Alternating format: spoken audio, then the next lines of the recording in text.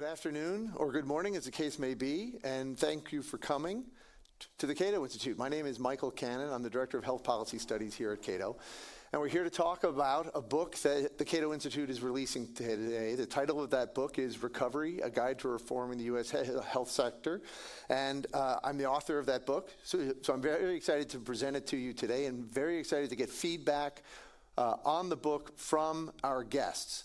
Our guests are, from my far left, Sarah Dash, President and CEO of the Alliance for Health Policy, and Lauren Adler, a scholar from the Brookings Institution, both here in Washington, D.C. And the way this event is going to go, I'm going to say a little bit about the book, try to introduce you to the book, get comments from both Sarah and Lauren, and then we're going to turn the mic over, as it were, to the audience. We will be taking your questions in person from those of you who are here in the Cato Institute's Hayek Auditorium. We'll also be taking questions from those of you who are watching online. You can submit those questions wherever you're watching this event using the hashtag Cato Events. And they'll show up on this iPad that I've got right here, and I'll do my best to answer and get through as many of those questions as I can. I was telling Lauren and Sarah earlier, you might not be able to tell, but I do try my best with Slido. So with that, welcome, Lauren and Sarah. Anything you want to share before we dive into the material? No, I think I can introduce myself a little bit more maybe once we get going. Okay, that sounds good. Absolutely. Thank you. All right. Thanks for having us. Excited to be here. Sure. So this is the book, Recovery, A Guide to Reforming the U.S. Health Sector. And I'm going to walk through just a couple of the themes that I touch on in the book in the hope of expanding its audience a little bit. And the way I'm going to do that is, first, let me see if this fellow works. If we could pull up the first slide, and then I'll start advancing them. Oh, well, look, we did pull up the first slide. They're just not on the screen in front of me. Okay, so this is the book. This is the book. And if you know anything about me, if I've achieved any notoriety in this world at all, it's for the work that I did trying to stop Obamacare, or the Affordable Care Act. You'll see some of the accolades, or not quite accolades, that I got for that work in some of these slides. And unfortunately, in the United States hyper-partisan political climate, that means that half of the country will be open to my book, and the other half will absolutely not. Doubly unfortunate, most of the people who work in health policy are in that second group. So what I want to do today is say that if you are in that second group, I want to beseech you to give this book a chance. Because there's more for you in this book than you might think. Recovery is fundamentally about making healthcare more universal and restoring your right to make your health decisions. How so, you might ask? Well, let's start with a chart from this book. Okay, here we go. Here's that chart. This chart summarizes the results of a series of experiments that several employers ran. And an amazing thing happened in those experiments, something you almost never see in healthcare, at least not in the United States. Prices fell. In these studies, employers tested an innovation that consistently and dramatically reduced healthcare prices in a very short period across a wide range of services. Those services included, as you can see, MRI scans, CT scans, knee and shoulder arthroscopy, cataract removal, hip and knee replacement, colonoscopy, lab tests. And for every one of these medical services, the innovation these employers tested caused prices to fall immediately and significantly without denying anyone access to the care that they needed. The innovation was even able to overcome the market power of monopolistic hospitals and get them to reduce their prices too. And the academics who published the study from the results of these experiments, including health economist Jamie Robinson at UC Berkeley, believe this innovation could bring down prices even more than they did in these experiments. So, for we supporters of universal health care, This is the best news you've ever heard, and this is the most important chart you've ever seen. Because if what you want is to make healthcare more universal, what you want more than anything is falling medical prices. Falling prices make healthcare more universal 3 times over. First, they bring healthcare and health insurance within the reach of those who previously could not afford them. They therefore shrink the number of people who cannot afford the medical care they need. 2, they reduce the cost of helping people who still cannot afford the care that they need. That group is now smaller and healthcare prices are lower, so it's easier to provide care for them. And 3, they leave the rest of us with more resources because we too benefit from lower medical prices, making it easier for us to help that now smaller group of people. So if universal healthcare is your goal, falling prices, this chart should be your obsession. It is not government programs that made food so universal that we're now keeping 8 billion people alive on this planet, a record 8 billion people. It was first and foremost falling food prices. Now, as always, there's both good news and bad news here. The good news is someone discovered an innovation capable of overcoming the market power of monopolist providers to reduce prices and make healthcare more universal without denying care to anyone. The bad news is this innovation is giving people less health insurance. The employers and insurers who ran these experiments noticed 3 things. First, providers were charging wildly varying prices for certain services. Hospitals charged anywhere from $12,000 to $60,000 for hip and knee replacements, for example. 2, those high prices did not correlate with quality. They could find no evidence that those prices correlated with quality. It was just an example of providers using their market power to charge prices as high as they could. And 3, for all their vaunted purchasing power, not even huge health insurance companies like Aetna or huge employers like the state of California could, for the life of them, negotiate those prices down. The innovation that those insurers and employers decided to test is something that we health wonks will call a reference price or a reverse deductible, which really just sort of clouds what's happening when we use terms like that. All those terms mean is that insurers told patients, look, you can go to any hospital you want for your hip or knee replacement, but we're only paying $30,000. Take that $30,000 anywhere you like, but if the hospital you choose charges more than $30,000, you're paying for every penny in excess of that $30,000. You are on the hook for 100% of the marginal cost. In other words, this innovation gave patients less insurance than they had before when the insurance company would cover the full cost of those procedures. It therefore changed whose money was at stake. Instead of the insurance company being on the hook for the cost in excess of $30,000, patients were on the hook. It was the patient's money that was on the line, and that made patients care a lot more about the prices of those services. As a result of that one simple change, all sorts of amazing things happened. Things that definitely do not happen in healthcare, because healthcare is a special sector of the economy where these things definitely do not happen. First, patients started demanding price information from hospitals. Second, hospitals furnished patients with useful price information. This reform delivered price transparency. And third, patients responded to those higher prices by changing their behavior. They increased the market share of low-price hospitals from 50% to more than 2/3. And finally, hospitals responded by reducing prices. The chart shows average price reductions here, and they were dramatic, but high-priced hospitals reduced their prices for hip and knee replacements even more dramatically than the average, about 37% per procedure, or $16,000, and that was over just a 2-year period. When do you ever see prices falling that much in healthcare? It's very rare. Some hospitals were getting so killed by losing loss of market share that they went to insurance companies and said, can we reopen our contracts so that we can reduce our prices? So price-sensitive consumers in these experiments did what large employers and insurance companies, and for that matter, the Department of Justice, could not. They broke monopolies, all without denying care to anyone.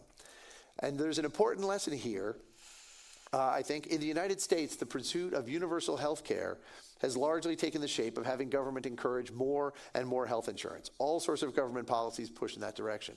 The tax preference for employer-sponsored health insurance, mandated benefits laws at the state and federal level that require consumers to purchase essential coverage.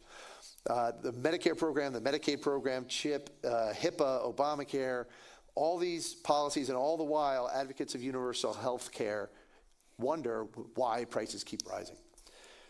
Now, note that the experiments in this chart were pure austerity. All they did was take something away from patients. They took away coverage for the share of the cost of these services in excess of the reference price. And yet, no one lost access to care. Everyone was fine, well, except for the price gouging, inefficient, monopolistic providers. They lost market share. That's a feature, though, not a bug. The price reductions even reduced the cost of health insurance for every one of these patients' coworkers. Now, Recovery does not advocate austerity. These experiments were just austerity. That is not what Recovery is advocating. It does not propose to take this one successful innovation we all found and have government mandate it. The healthcare industry wouldn't stand for that anyway. The benefits would not be salient to workers, and the industry would use their substantial lobbying budgets to scare workers off of that sort of an approach and ultimately kill that reform. What Recovery proposes to do is something different. To make healthcare more universal by letting consumers control all $4.7 trillion that's sloshing around in the U.S. health sector, most of which consumers spend under the incentives that we saw that led to the high prices that this experiment was trying to reduce. That way, consumers can choose whether this type of insurance feature is right for them, and Recovery proposes to do this with tools that I think should apply to, or should appeal to people of both political parties and across the ideological spectrum. First, it would do so by using traditionally democratic public option principles to reform the Medicare program, which, by the way, would put an end to how the pharmaceutical, hospital, and insurance industries have captured that program. It would also do so by discarding the worst parts and keeping the best parts of tax-free health savings accounts, eliminating a lot of the parts of tax-free health savings accounts that Democrats tend not to like, and preserving the parts that Republicans tend to like. Recovery further proposes to make healthcare universal by eliminating barriers to proven ways of reducing the problem of pre-existing conditions and barriers to nurse practitioners and other mid-level clinicians practicing to the full extent of their training, by reducing barriers to women exercising their right to choose contraception, by eliminating unwise medical malpractice liability reforms, improving care for veterans, the list goes on. If you are of a Alan Enthoven sort of bent, and you believe that integrated prepaid health plans like Kaiser Permanente do a lot to improve the quality and reduce the cost of healthcare, there's something in Recovery for you. If you believe that the United States should emulate other countries in how they organize and deliver medical care, there's a lot in Recovery for you. It looks at what other countries are doing, and I'm just scrolling through these very quickly because each one of these charts could be its own presentation. But in a lot of countries, people have more control over their health spending than they do in the United States. And I think that there's something in Recovery for you if you want us to emulate other countries. I mentioned mid-level clinicians, including dental therapists, where there are barriers to them to providing more affordable basic dental care to people, and pre-existing conditions. And finally, if you're not even a health wonk, if you're someone who cares more about, say, U.S. foreign policy than you do about making healthcare better and more affordable and more secure, then there's even something for you in Recovery. And that is that unbeknownst to most policymakers in Washington, D.C., including most foreign policy analysts, health policy has a huge impact on U.S. foreign policy, or maybe at least at the margins. And how is that? The way that the U.S. Congress has structured veterans benefits enables Congress to hide, to ignore one of the largest financial costs of the United States military intervening in conflicts overseas. And that is the cost of veterans benefits, which don't peak until decades after a conflict ends. And Congress doesn't pay those costs until, or doesn't try to meet those costs until they come due.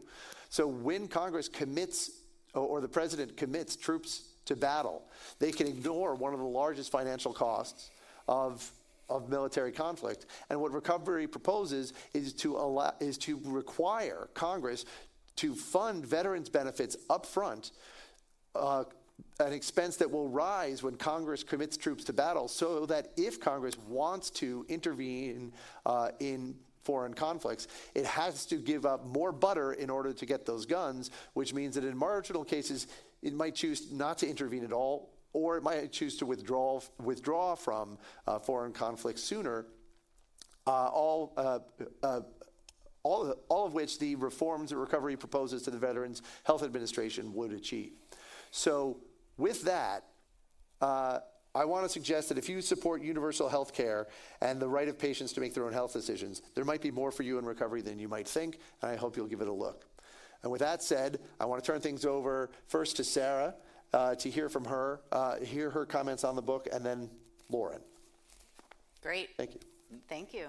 Thank you, Michael. And it's great to see all of you here, and hello to our friends who are watching online.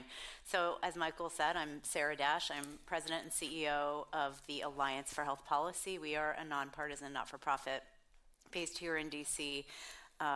We're actually about a 30-year-old organization, and I'm going to say a little bit more about the Alliance in a minute. But you might be kind of wondering why I'm here and what brought me to Cato. Well, first of all, thank you, Michael, for the kind invitation.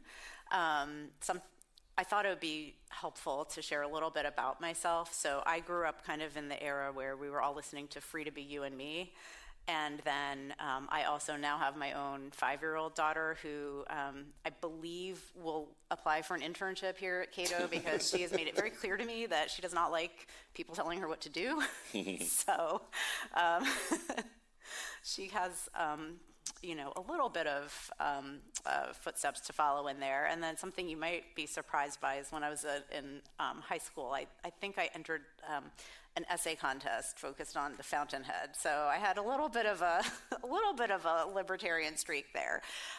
But then I went on and worked for a couple of the members of Congress who were the champions of the Affordable Care Act. So I think there's sort of a time 10 years ago or so when my sitting in this chair would have been kind of inconceivable, but I'm so happy to be here, and in part because I think the piece in between my growing up and coming to the Hill is I moved away from home when I was 16 to pursue a career in dance, and I feel very, very strongly and kind of come at health from that lens, which is that for people to really sort of achieve their optimal flourishing and their optimal potential, that health is a prerequisite to that. Maximizing our health, maximizing our potential is a key part of that. And so I believe very strongly in that, and then also kind of come at this from a more ecumenical sense, which is what brought me to the Alliance, right? Which is that I believe we have a moral obligation to come and sit at one another's tables, whether or not we agree with everything that's being said.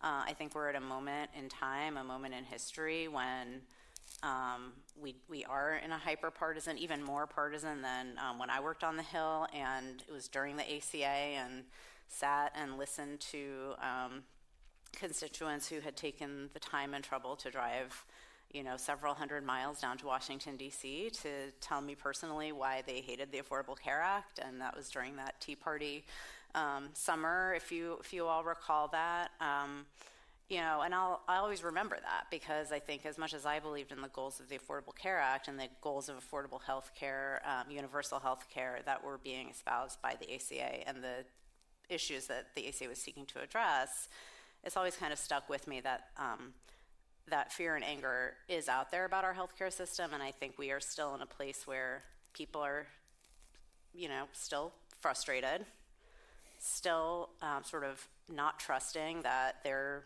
health or financial needs will be taken care of, as well as, kind of angry. And it's easy given how big our system is, to kind of blame one thing or another. But we are in a really low trust environment when it comes to trusting government, when it comes to trusting institutions in the private sector, and there's a lot of finger pointing happening. So part of why I'm here is to just try to engage in a conversation around what might be possible.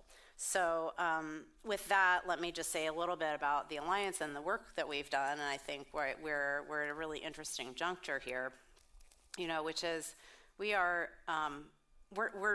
I said we're nonpartisan, and then we're actually bipartisan, and then Michael introduced me to the term pan-ideological, which I think is even better, because truly it's not possible anymore in this day and age to kind of put people neatly into these categories, right? So I think one is we create a table that people who are serious about having an authentic conversation can come to that table and have that conversation. And second, we are multi-stakeholder, which means that we take our community very seriously here in the health policy world, which means that we are not trying to pick sides between doctors and hospitals or payers or pharma or consumers or people, right? And so we're trying to really build that trust and create a table where people can take baby steps towards having a real authentic conversation, recognizing that our system is really complicated, and untangling some of the challenges and some of the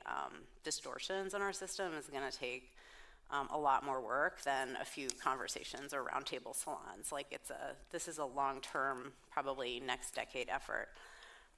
Lastly, we've done a lot of interviews on the Hill with sort of bipartisan staff, and I think that what's interesting is I do think there's the recognition that coverage alone is not enough, that affordability is important. I think people are curious about that. My own sense is that where there is an opportunity to bridge some of the partisan divide over the next several years to decade, it will be around the topic of affordability. The question of how that gets done, I think that's a really important nut to be cracked. So with that, I'm looking forward to the conversation and to the conversation on the book, and thanks again for inviting me. Great. I guess I'll take that as my cue to pipe in here. So hi, I'm great to see folks in the audience. I'm Lauren Adler, fellow and associate director at the Center for Health Policy at the Brookings Institution, just down the road here in Washington, D.C. I've been doing health economics research for 10 years or so now, and worked at, before Brookings, I worked at a couple bipartisan or centrist think tanks. The Brookings Institution is a large nonpartisan research institution. So I do a lot of, sort of academic style research on health economics, on provider pricing, insurance markets, wholesale kind of reforms to the system. And then, I think like most folks in DC, do a fair amount, very policy focused on, trying to help folks make, the subjective optimal policy decisions. But, I think opening the door to anyone who, I think we do a lot of work with folks in both parties, even if the sort of institution may have an impression. A lot of the work we do crosses that boundary. I think my comments may kind of have a little bit of that also. So I thought, right, the book itself, in my eyes, you can kind of break it up into a little bit of there's sort of the setup of what are the problems in the current system, and in that section, there's sort of the setup, and then there is the solution section. In the sort of setup and what the current problems are, I think I have a fair amount of agreement with the book. So, right, there is a lot here. Sort of start on the positive signs of agreement, right? There clearly is a lack of competition in certain areas of healthcare that does stymie innovation and raise costs. I think many of those bring very little benefit. So, the book talks a lot about, I want to say, a lot of state-based policies that are kind of that I would consider anti-competitive. So, there are certificate of need laws that sort of add extra regulation if you want to create a new hospital or create a new nursing home. There's a lot of restrictions on advanced practice practitioners, right? Your nurse practitioners who want to practice at the top of their license. I think that pretty clearly is having a competitive effect on markets. I very strongly agree in the discussion on much of the employer-based tax exclusion. So, right, we have employer health care in this country. You don't pay taxes on the benefits that your employer pays you. That very clearly at the margin is incentivizing employers to care less about the price and the cost of medical care. And that is a clear big driver of the high prices we see in the system. I similarly agree. Much of the sort of current matching system in Medicaid does create a number of perverse incentives here to, if you're going to get a federal match for the dollars you spend, you clearly care less about spending at the margin. A lot of this sounds very economist lens on a lot of things, always focused on the spending at the margin here.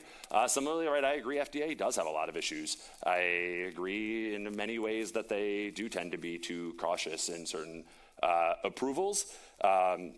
However, I think where I think I'm going to differ a lot is on the sort of solutions and what the counterfactual to some of this is.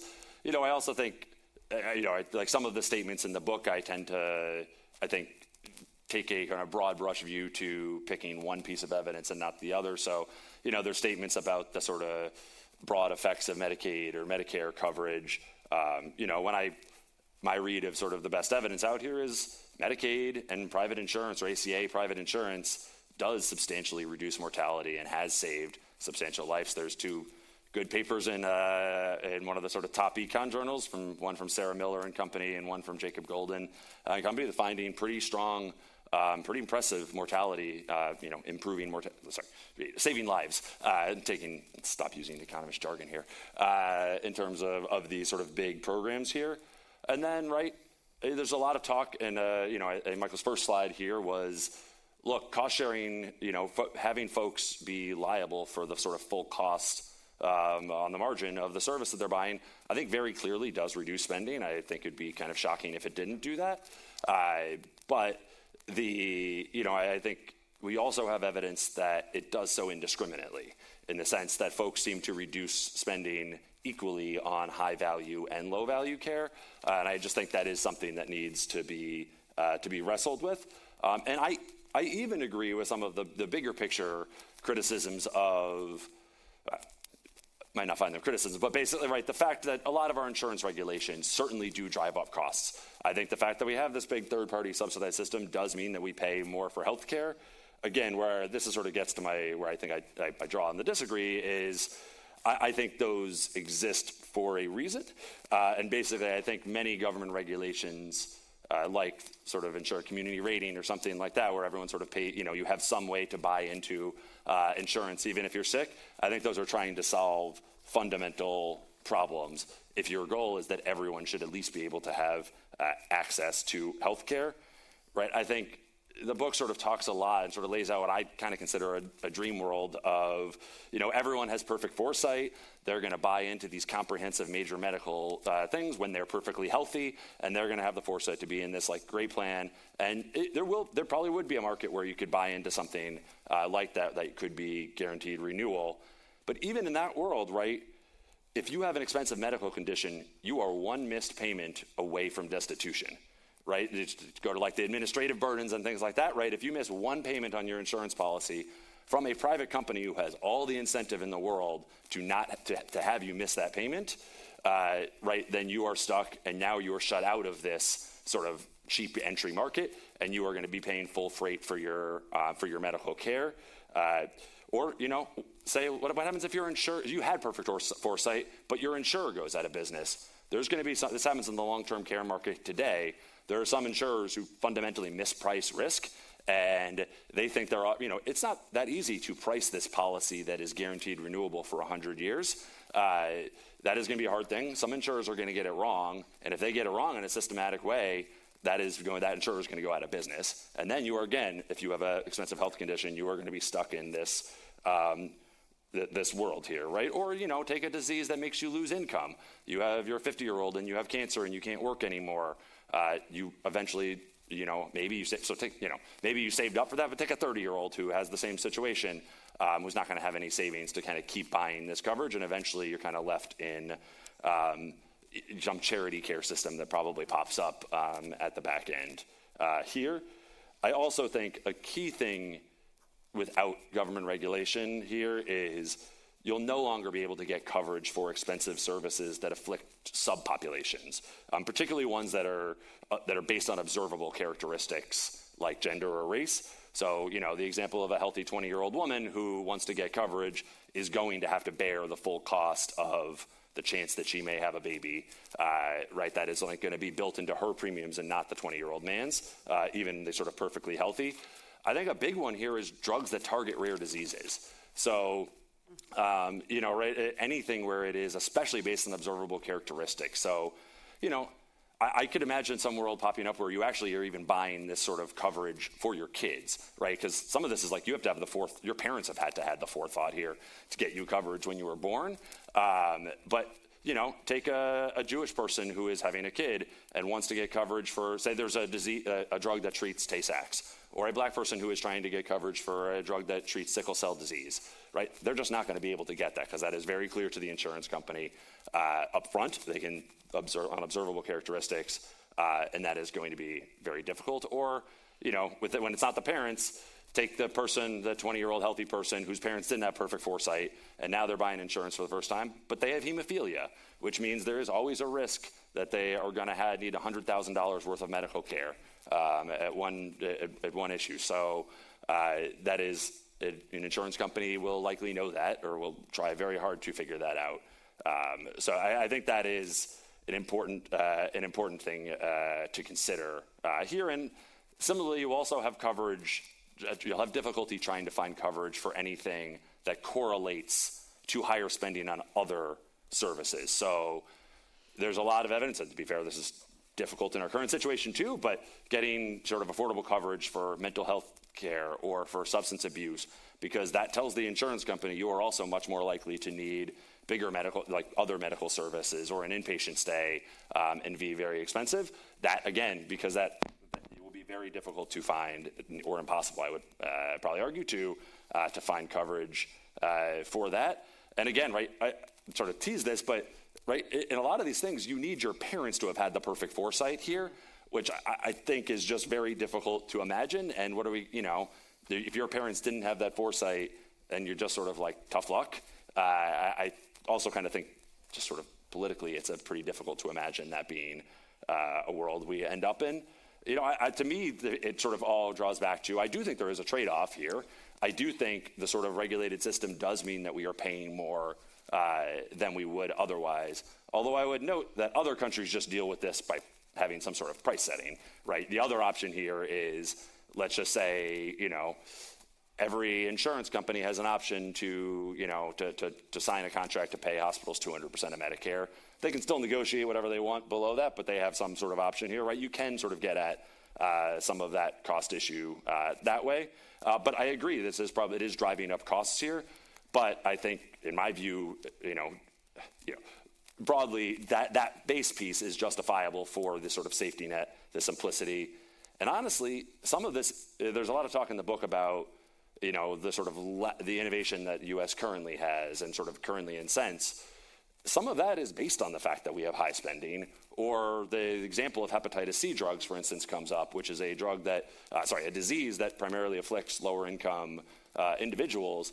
To me, that is something that our current system actually is the thing that provided the resources such that there was incentives to invest and create a hepatitis C Medicaid, and Medicaid in particular, right?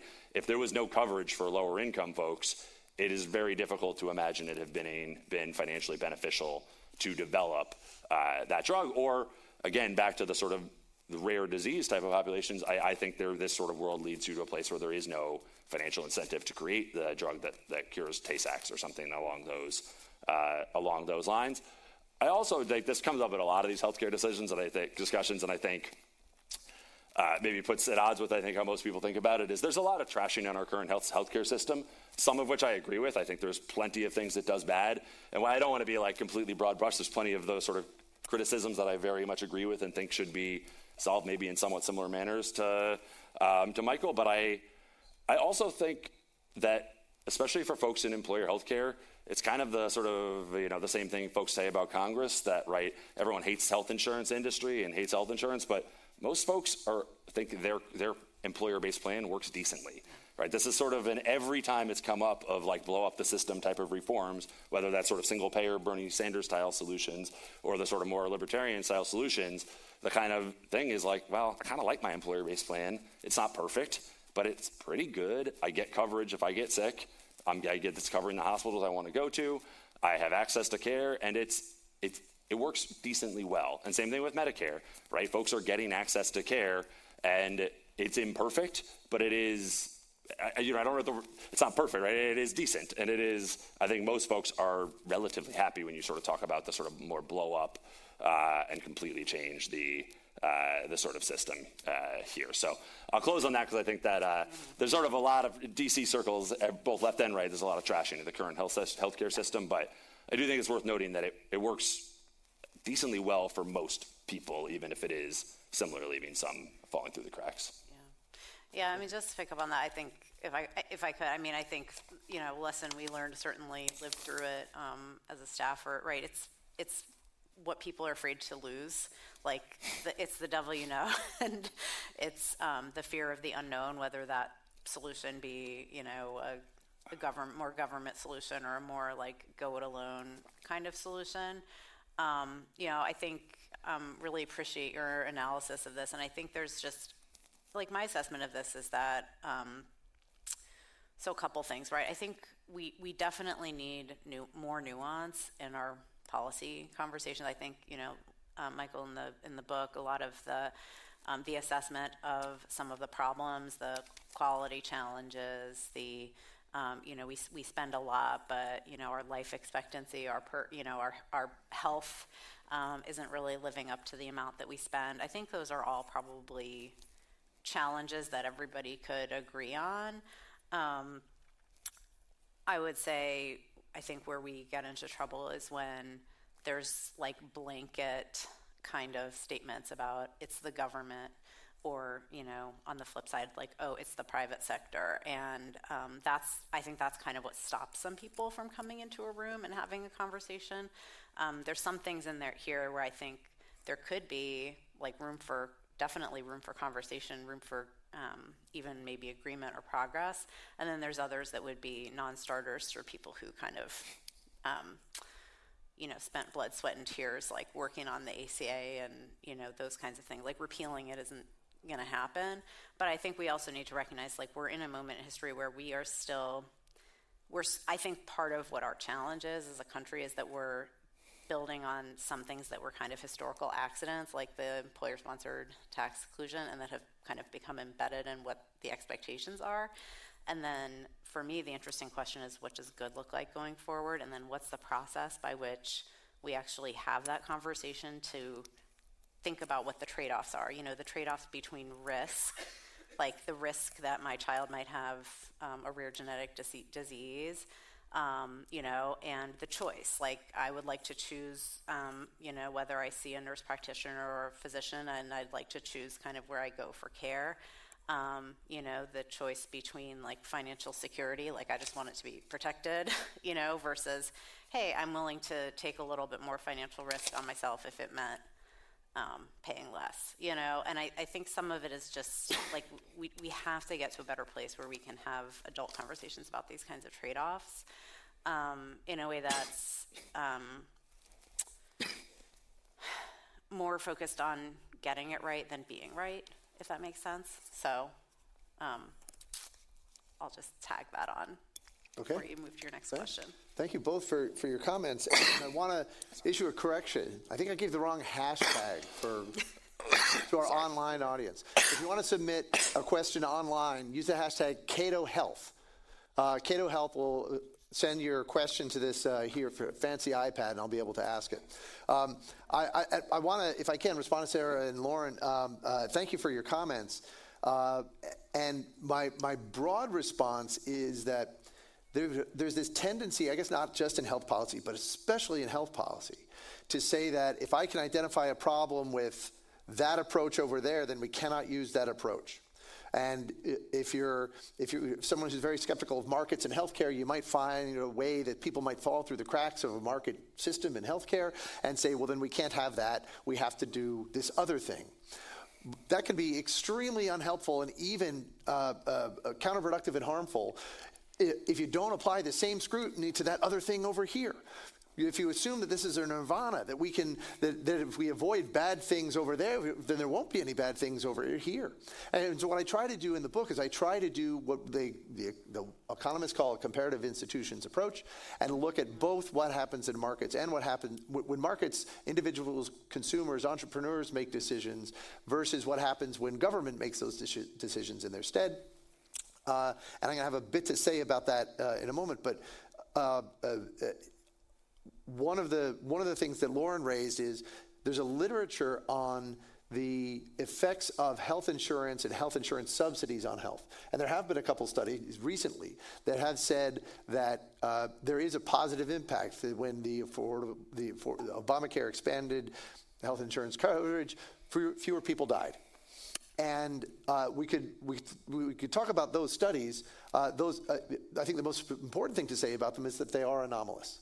That most of the well-designed, reliable studies that are out there have found that consistent results that say that expanding health insurance coverage or struggle to find any impact of expanding health insurance coverage on health. This includes not just observational studies like the ones that you're, one of them I think was a quasi-randomized study, but multiple randomized controlled trials that have struggled to or found zero impact of health insurance expansions on health. And that's in addition to observational studies about the Medicare program and other programs that have also found no evidence that they improved health. Lauren mentioned that when you give people control over, say, that $4.7 trillion that they spend on that we currently spend on healthcare in this country, they might cut back in ways that on health consumption, medical consumption, in ways that harm their health, and that's certainly possible. In fact, I think that probably does happen. But again, what multiple randomized controlled trials have found is that when people do that, when people consume less medical care, the net impact on health is zero or not detectable. And what that means is that if people are cutting, it suggests that people are not cutting back in indiscriminate ways. Or if they are, they're cutting back on helpful medical care at the same rates that they're cutting back on harmful medical care. Because those two things would have to go hand in hand if you're going to get no effect from people having less health insurance. Finally, on a comparative institutions approach to these questions. Lauren, you mentioned a lot of ways that a completely unregulated market in health insurance could leave people falling through the cracks if they have an uninsurable pre-existing condition, if they didn't enroll in coverage when they were healthy and could afford the premiums, if their parents didn't enroll them in coverage. Those are all ways that people could fall through the cracks of the health sector. But all of those things were present in one of the studies that I cite, and I even had on one of the slides, that showed that prior to the Affordable Care Act, if you enrolled in coverage through the individual market, which means that insurers could underwrite you, they could charge you higher premiums. What they generally did was if you enrolled when you were healthy and then got an expensive illness, you would keep paying healthy person premiums, and they guaranteed they would not cancel your coverage. That guarantee might fall through. But what happened was people in that market, even once they got sick, ended up in poor health. They lost their coverage less often than people in employer-sponsored insurance. Now, why is this important for a comparative institutions analysis? Because the type of insurance that the government had been favoring through the tax code is employer-sponsored insurance. 9 out of 10 people with private coverage get it through an employer. That means that the government was effectively penalizing this other market that was more secure than employer-sponsored insurance because your coverage did not disappear when you lost your job. So with all of the things that can go wrong in all of those markets, a relatively unregulated market for health insurance was making health insurance more secure for people in poor health than the type of insurance that government favored. And you could say, well, we can use the government to fix that problem then. If the government is if the tax code is favoring a type of health insurance that throws people out of their coverage after they get sick and leaves them with an uninsured and uninsurable pre-existing condition, I've got news for you. People have been trying to do that. The government has been trying to do that for decades, and yet for almost a century at this point, the government has left that policy in place, fueling the problem of pre-existing conditions by throwing people out of their coverage. And rather than fix that problem, the government has been trying to clean up the mess that it made by favoring employer-sponsored insurance with such additional interventions as the Medicare program, the Medicaid program, the Consolidated Omnibus, the COBRA, the HIPAA, the Affordable Care Act, CHIP, all of these additional government interventions because government is not very good at solving the problem that study identifies, a problem that makes government, that highlights that government is very bad at making these decisions, and certainly no nirvana. When it comes to maternity coverage, I mean, that's another example of how people could fall through the cracks of the sort of system that I recommend in the book.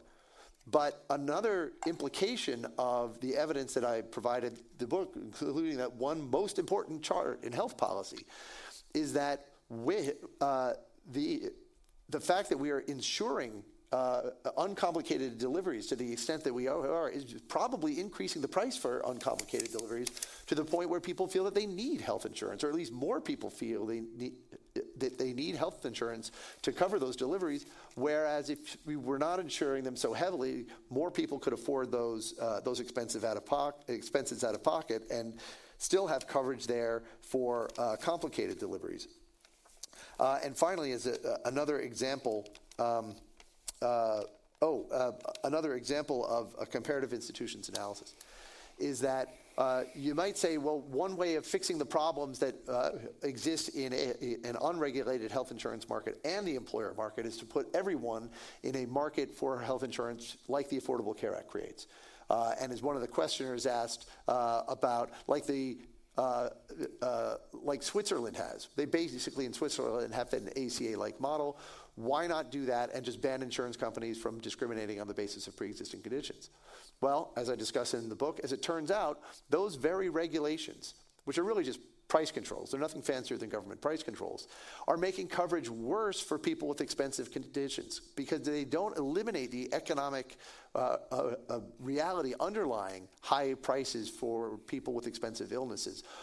What they do is they force market actors to deal with those underlying economic realities in a different way, or as Michael Caruso, who is now an economist with the Biden administration, argues through a series of papers that he and colleagues have done on these sorts of price controls, they require insurance companies to engage in backdoor discrimination that, according to Caruso and his colleagues, leave even healthy people with inadequate health insurance because coverage for many expensive conditions is getting worse.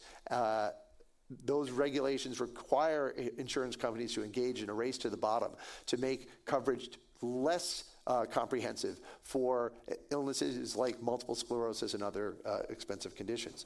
So if you take a comparative institutions analysis, I think that the argument for individual choice and market competition is much stronger than if you make sort of an appeal to a nirvana that does not exist.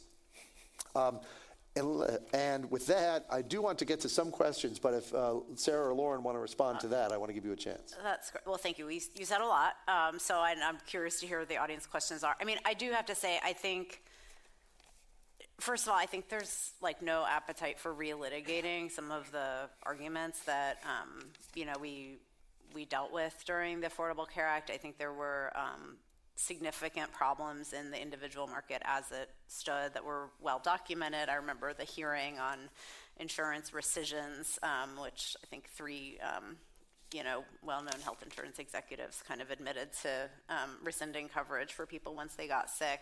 But and then on the maternity coverage, I think we can all remember the hearing where one of the senators said, "Well, I think your mother needed health insurance." So I think I just want to be careful that we're moving forward and not backward and rehashing kind of conversations. I think that said, I think one of the challenges that we continue to face, and I don't know the best way to get out of this, but I do think the paradigm of coverage in our country has been sort of like one group and then another group and then another group, right? And that's what has caused, I mean, I think you're right, the tax treatment of ESI, part of the point of, the advanced premium tax credits and the ACA was to try to equalize some of that out, right? I mean, you're suggesting a different way to equalize it a little bit more, right? But at the end of the day, we chose people with employer-sponsored coverage, then we chose seniors, then we chose, poor people or frail. And I think one of the challenges that we face, and sort of why I'm maybe a little more of the philosopher in this conversation than, I don't want to go back and forth on the studies as much, but that current of fear and frustration and anger that I think is there in the citizenry is great, I'm going to hold on to what I have, and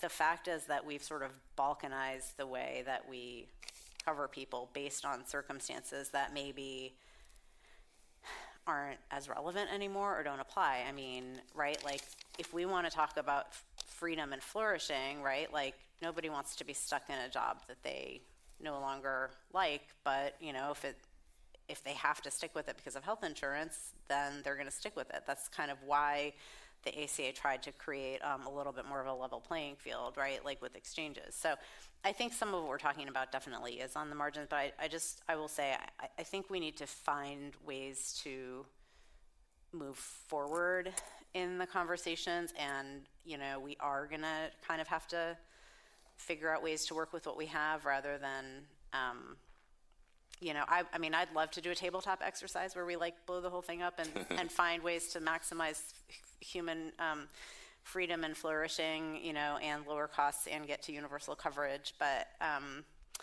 don't know that, we have to work with those guys down the street too. So I'll just put that out there.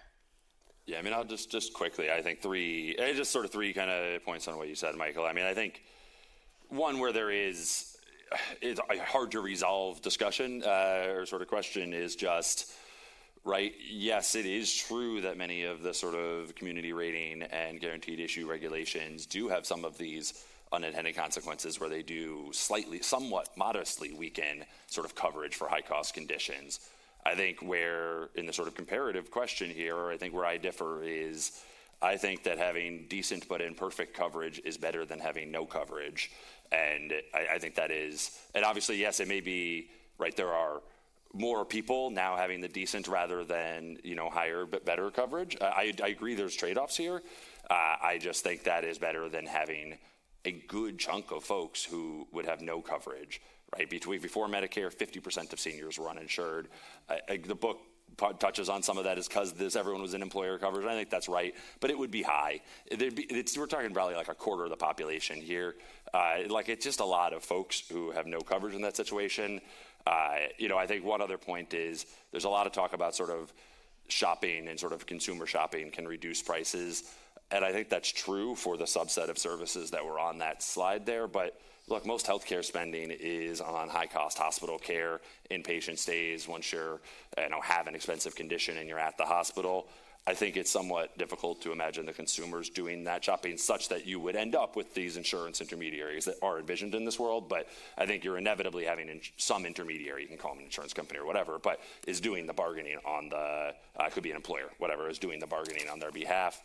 And I think, the first one, I think an important thing here is the sort of comparison between losing coverage under employer coverage versus the sort of, less regulated market is that's not really the relevant counterfactual anymore. The relevant counterfactual now is employer market plus you do have an option if you lose your employment, and it's not just COBRA, right? You can go on an ACA plan and you have some, or, if you are low enough income, you can go on Medicaid. There are other options, and you are kind of there's no option where you can't get your condition insured. And then lastly, which I think is really too hard to litigate on a stage like this, is I would object to the characterization that the sort of studies I highlighted on insurance and Medicaid's effect on mortality are anomalous. I think basically every previous study is underpowered to detect changes in mortality. It is very difficult to affect, like, not that many people die in a year compared to, as a percentage of the population, such that it is very difficult to detect effects on that margin. And such that I think the sort of more recent literature, as econometric tools have gotten more sophisticated, are really like the best studies we have. Like the Oregon Medicaid experiment was, I think, seemingly pretty clearly underpowered to detect. Just like there weren't enough people basically in the randomization to tell whether there were effects on mortality. That's, again, I think too litigate to go into methods on the stage here, but sort of let my piece be known. I think I object to the characterization. One of the really interesting aspects of healthcare research, that even where those studies did have sufficient power, when they were measuring things like blood pressure levels and HbA1c levels and all sorts of measures that were amenable to medical care within the time frame of the study, where there were enough people with those conditions that if there were an effect of health insurance, the studies should have been able to detect it. What the Rand Health Insurance Experiment and the Oregon Health Insurance Experiment, similar experiments in Ghana, similar randomized controlled trial in India, all found was that they measured for all sorts of health outcomes that where the studies had enough power to detect an effect, and they all found no effect on physical health outcomes. This isn't a situation where we should say, oh, well, but the mortality effects, we shouldn't believe because the studies were underpowered. What these studies should do is they should suggest to us that maybe there's something we're missing about healthcare, about how healthcare works out there on the flat of the curve. And maybe it doesn't impact health as much as we should, even where we expect that it would when it comes to mortality. And so that's why I say that those studies are anomalous, because there is a vast literature, and it's not just randomized controlled trials, although those are the most reliable studies out there. There's also, Amy Finkelstein's look at Medicare in the first 10 years of its operation that found no detectable impact on mortality, even where you had an enormous sample size. And a research design that, while not randomized, was plausibly should have picked up an effect of that health insurance expansion. Can I just jump mortality. in for a sec? Because I think one of the things is we can go back and forth. I think 2 points. One, there probably isn't time to go all into the depth of like social drivers of health here and community health, but I do think, it's pretty well known, and I think everyone kind of acknowledges, like, health happens also outside of the doctor's office, right? And so, right, like the fact that, we have a little bit of an income inequality problem here, and a poverty problem, and a racial inequity problem in our country when it comes to all of those things, and that's something that we need to deal with.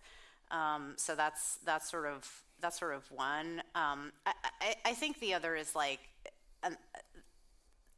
the point I keep wanting to make is, we can argue about the studies and the methodology, like up here, like till kind of the cows come home. But I think that mostly what we need in our country is a little bit more of a values-driven conversation about where can we maybe agree on some of the ideas and the ideology. And I will say, one thing that I think was sparked for me by sort of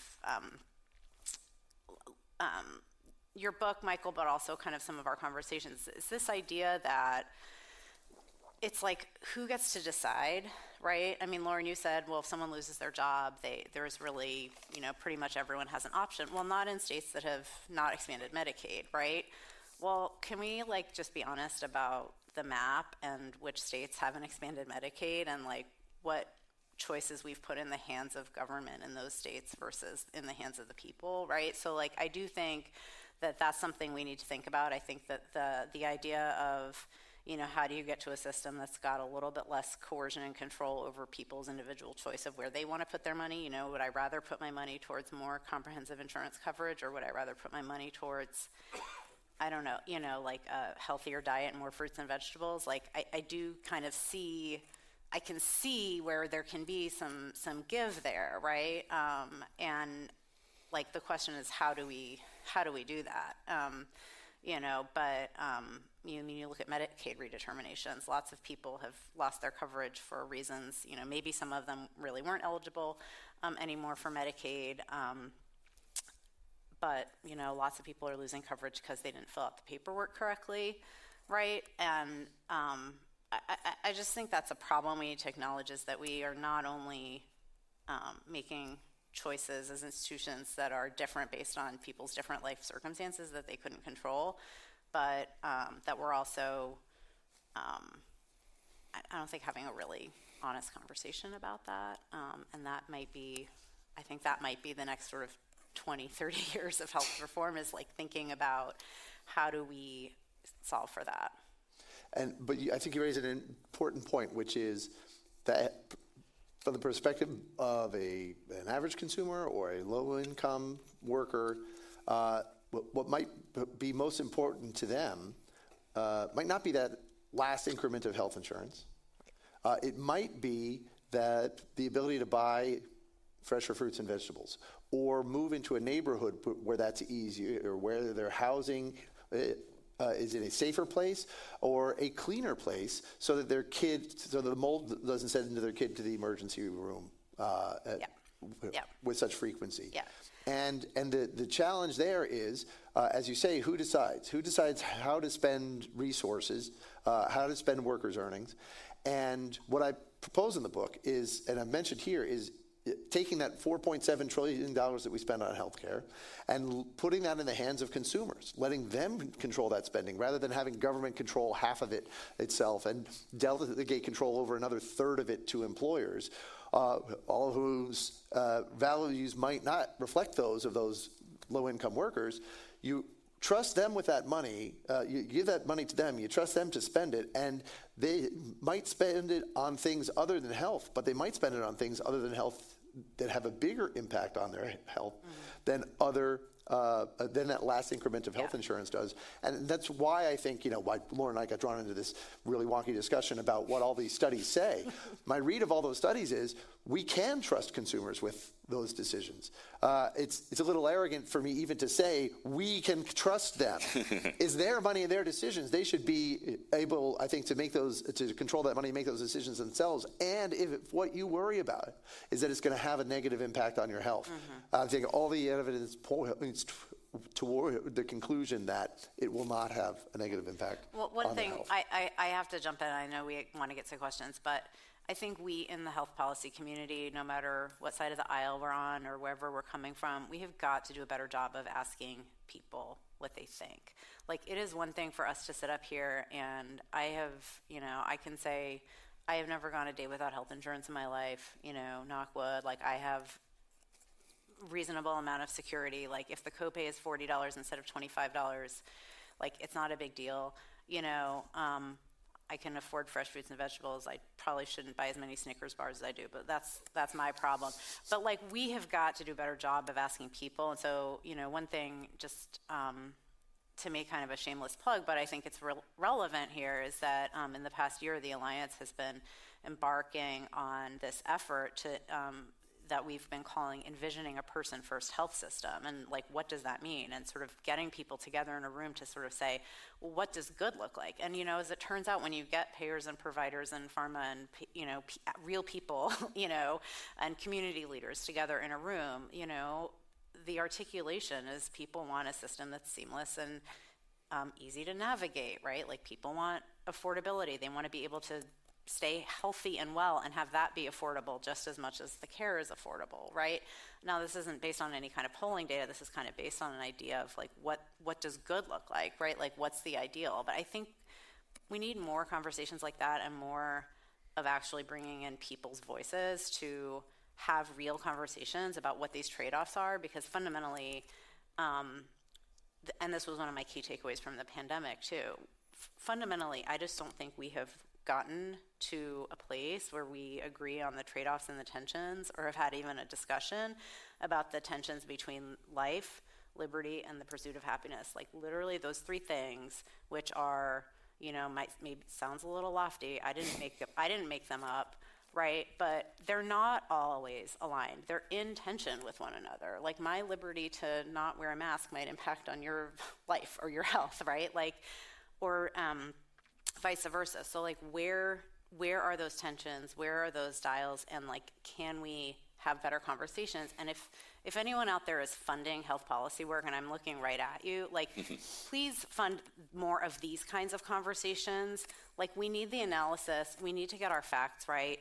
Absolutely. But like, people in Washington arguing about what the facts are, you know, which is just layered on top of a pre-existing ideology, is going to get us nowhere as a country. And we've got to find a better way to have a conversation, and we have to start now. That's my pitch. Okay, so I'll go to the questions that we're going to now. If you have a question, if you're in our studio audience here and you have a question, please raise your hand and wait for the microphone to come to you. I see Joe Antos has a question. I'll take one from the interwebs while we're waiting for the mic to get to Joe. Actually, two questions. One from a staffer in Texas and an anonymous viewer asked basically the same question, which is, what advice do you have for state lawmakers when looking at legislative solutions on the state level? And the book actually has not just chapters devoted to that, but almost every chapter has suggestions for state legislators. I'll single out the broad stroke suggestion is remove regulatory barriers to cost saving and quality improving innovations. I'll give you one of them that I think any state could implement tomorrow. Right now, the Patient Protection and Affordable Care Act, or Obamacare, dramatically increases health insurance premiums for the vast majority of people in the individual market for health insurance in the United States. A lot of people choose to go uninsured rather than enroll in that coverage. So people who enroll in Obamacare coverage and face the full premium without a subsidy often report that it's unaffordable. And so what states can do that wouldn't affect the ACA at all and could even improve the performance of the Obamacare exchanges is free their residents to purchase health insurance that is available in U.S. territories.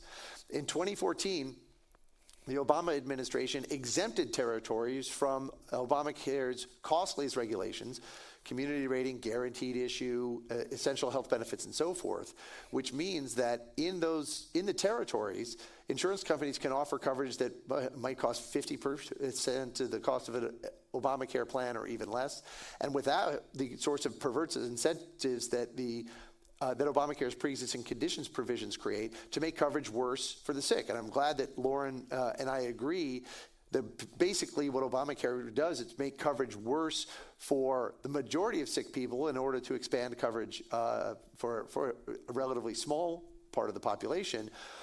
But if states allowed employers and individuals this freedom, then they could purchase less costly plans available in U.S. territories, and if they when they purchase guaranteed renewable policies from territories, they could stay in those plans and pay healthy person premiums after they got sick, which could improve the performance of Obamacare's exchanges by keeping sick people out of those exchanges.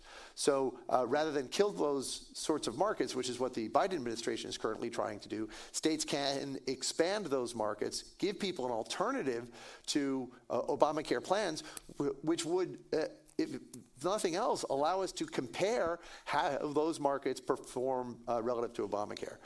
If you want to respond, Lauren, I can feel you champing at the bit, and then we'll get to Joe's question. Sure.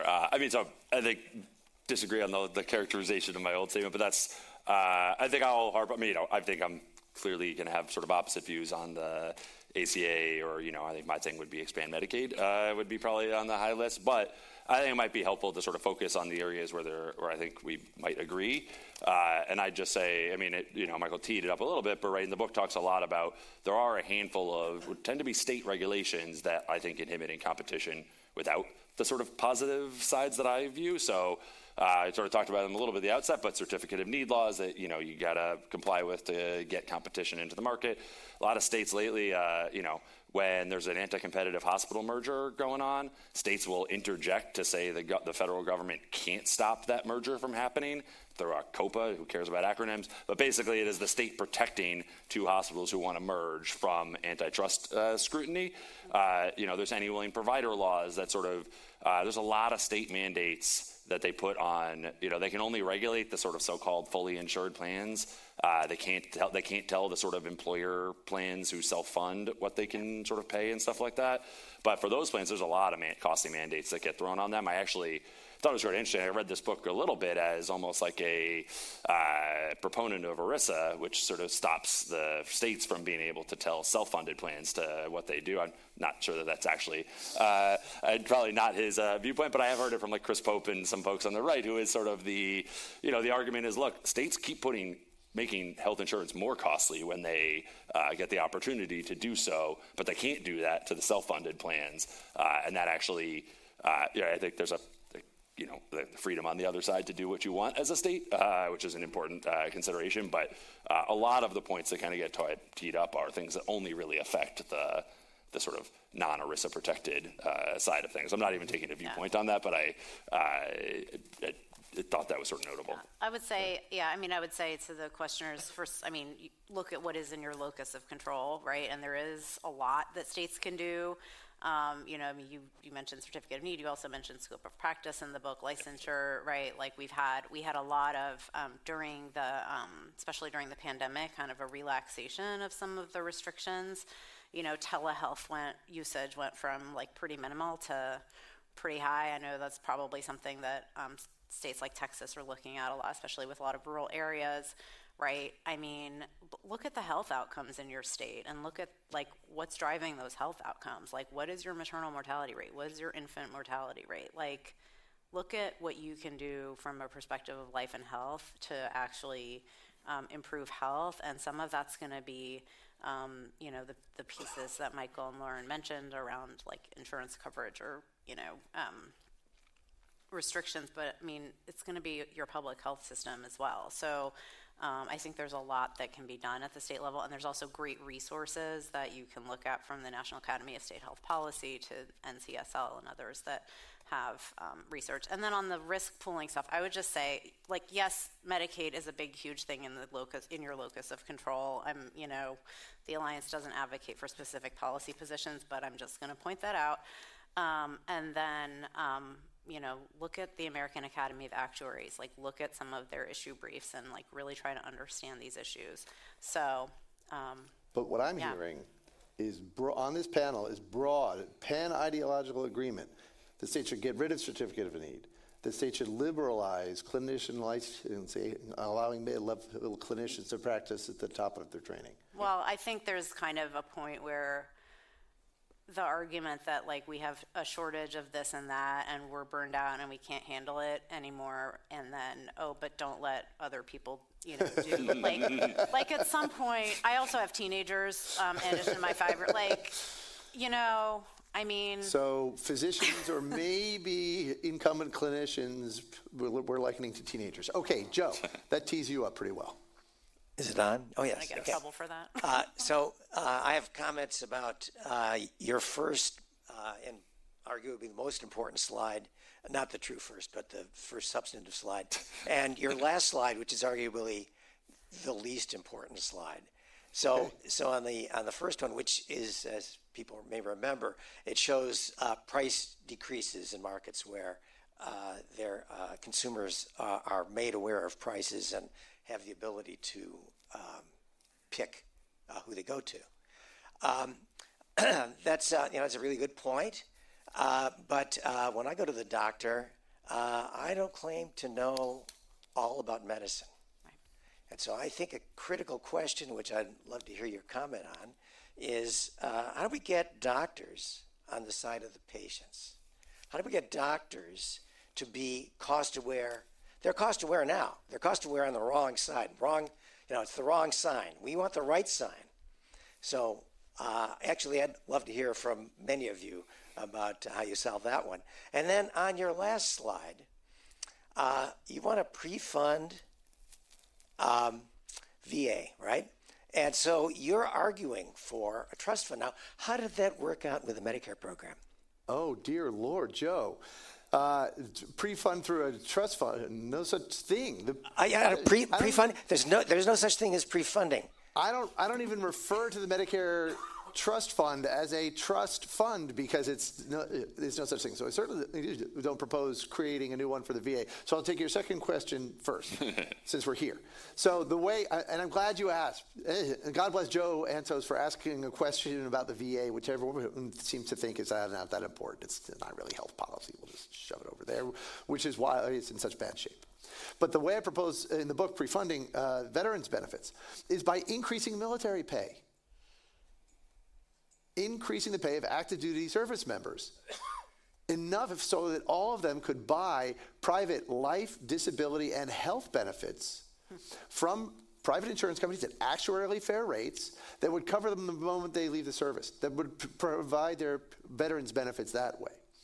And if there's an automatic mechanism that says that ties those increases in salaries to a benchmark premium for people in specific military jobs, then when Congress commits troops to battle, or even when the president does it without congressional authorization, those insurance companies who are going to be on the hook for those additional veterans benefits expenses, they're going to increase their premiums. Okay, Michael, I got your point.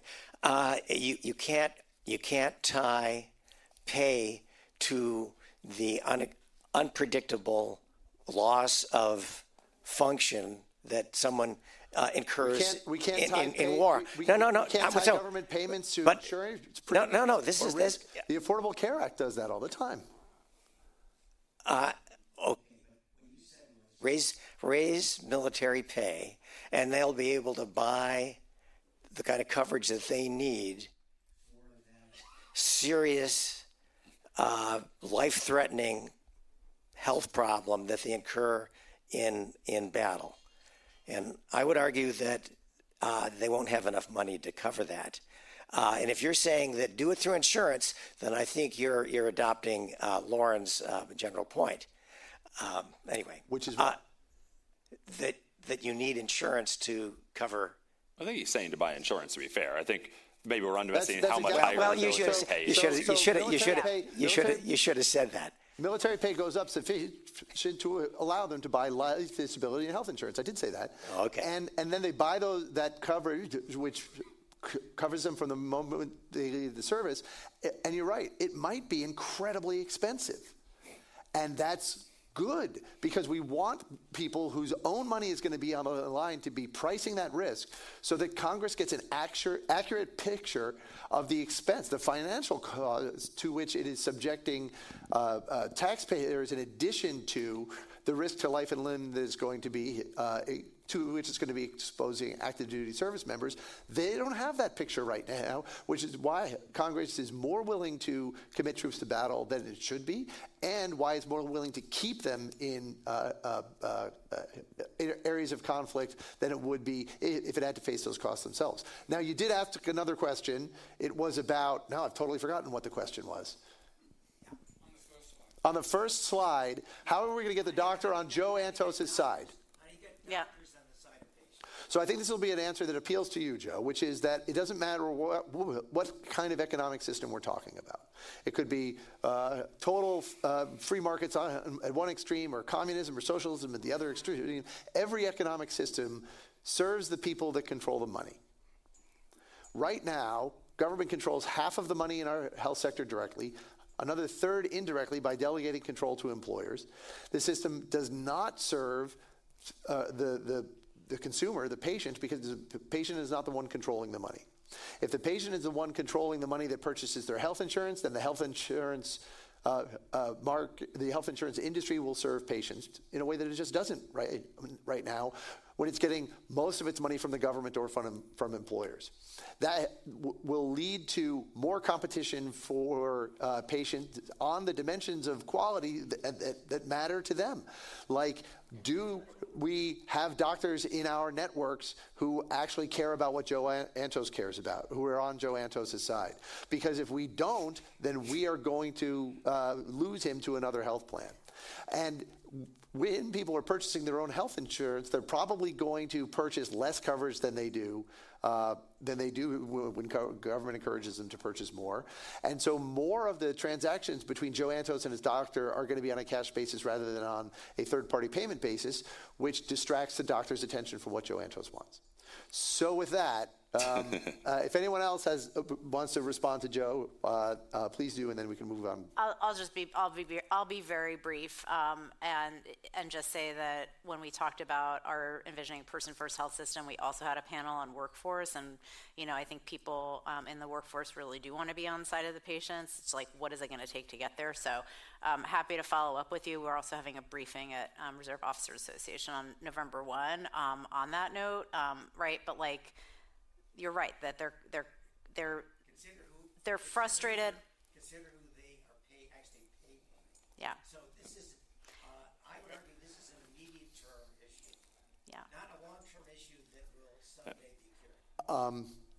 Okay. I'd just say on the note of highlighting areas of agreement, I actually, the economist in me actually kind of likes the a version of this sort of VA policy. And honestly, regardless of whether it's sort of still done through a public system or through private insurance, I do think there is something to upfront funding what is clearly an unfunded liability that is, it's sort of a weird, right now it's kind of this weird pay-as-you-go kind of system where you're sort of paying for the last round of, but obviously when you are going to war, that raises these premiums, right? If you're going to start a war, all of a sudden the premiums for whatever private policy is being offered here go up a lot. For understandable reasons, both short and long term. So I do think there is some attraction to the sort of, this is, externalities, and all economists love things that they love. So, okay. Another question in the audience? Here. Harry Young. I have an easier question than Joe's, I hope. So there's wide agreement that we do need to address healthcare costs. Let's say the easiest piece would be facility fees. Why aren't those clear? At this point, we've had the mandate from Congress. We have the hospitals dragging their feet on this. Why can't we get the simplest, easiest thing? If you're charging a facility fee, why isn't that right on the front desk? So the most important chart in health policy was largely about facilities fees. And that's how you get them down and how you make them transparent. Right now, Medicare and Congress are struggling mightily to do what price-sensitive consumers did in just a couple of years. The reason they're struggling is because it's not their money and they don't care very much. If it were their money, then they would solve this problem as rapidly as consumers did. But of all sectors of the economy, the one that spends the most on lobbying Congress is the health sector. The reason they spend so much money lobbying Congress is because Congress controls so much of that $4.7 trillion sloshing around in the health sector.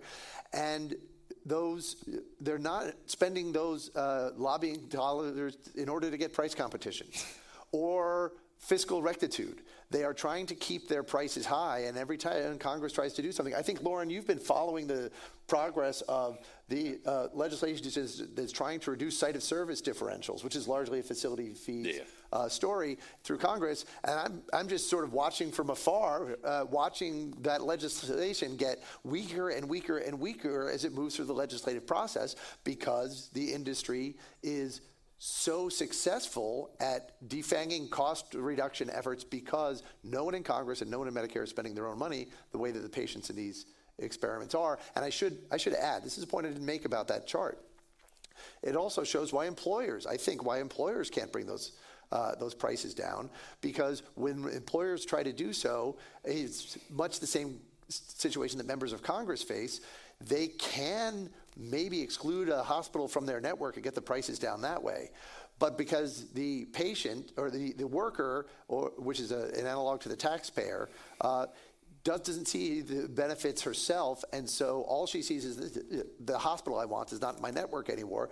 They rebel. They take the side of the hospital who's charging these outrageous fees, and no one can get anything done. So if you give workers the control of the money that purchases their health insurance as well, taking that away from employers, they will be price sensitive when purchasing their health insurance, which will give plans that want to exclude that hospital an advantage in the marketplace and the ability to do so. Lauren? I mean, I do enjoy when I ever write tweet about the site neutral payment. Michael Cannon inevitably responds with a drip, drip, drip, or about waiting for the incoming, the onslaught of lobbying to weaken the proposal. The inevitable failure of the enterprise. I would sort of argue that it is this sort of specific policy. To me, this is actually almost all a Medicare issue. I actually think in the commercial market, where I think Michael's sort of comments are really focused that it is sort of less of an issue. I think there are shoppable services where yes, more cost sharing would drive down costs, but largely this is a policy where Medicare set up what I would consider a dumb policy to pay hospitals more money to do the exact same service as a physician office, and they should just undo that. They're going to get some things right. They're going to get some things wrong. They have been slowly unwinding it, very slowly, because that's how the government works. But they have been moving slightly in the direction. In theory, there is a proposal out there still live that would take the tiniest of steps further in that direction. But who knows what's going to happen with the shutdown and speaker, and I just lost now. Sarah? I would just add on this or any other issue, right?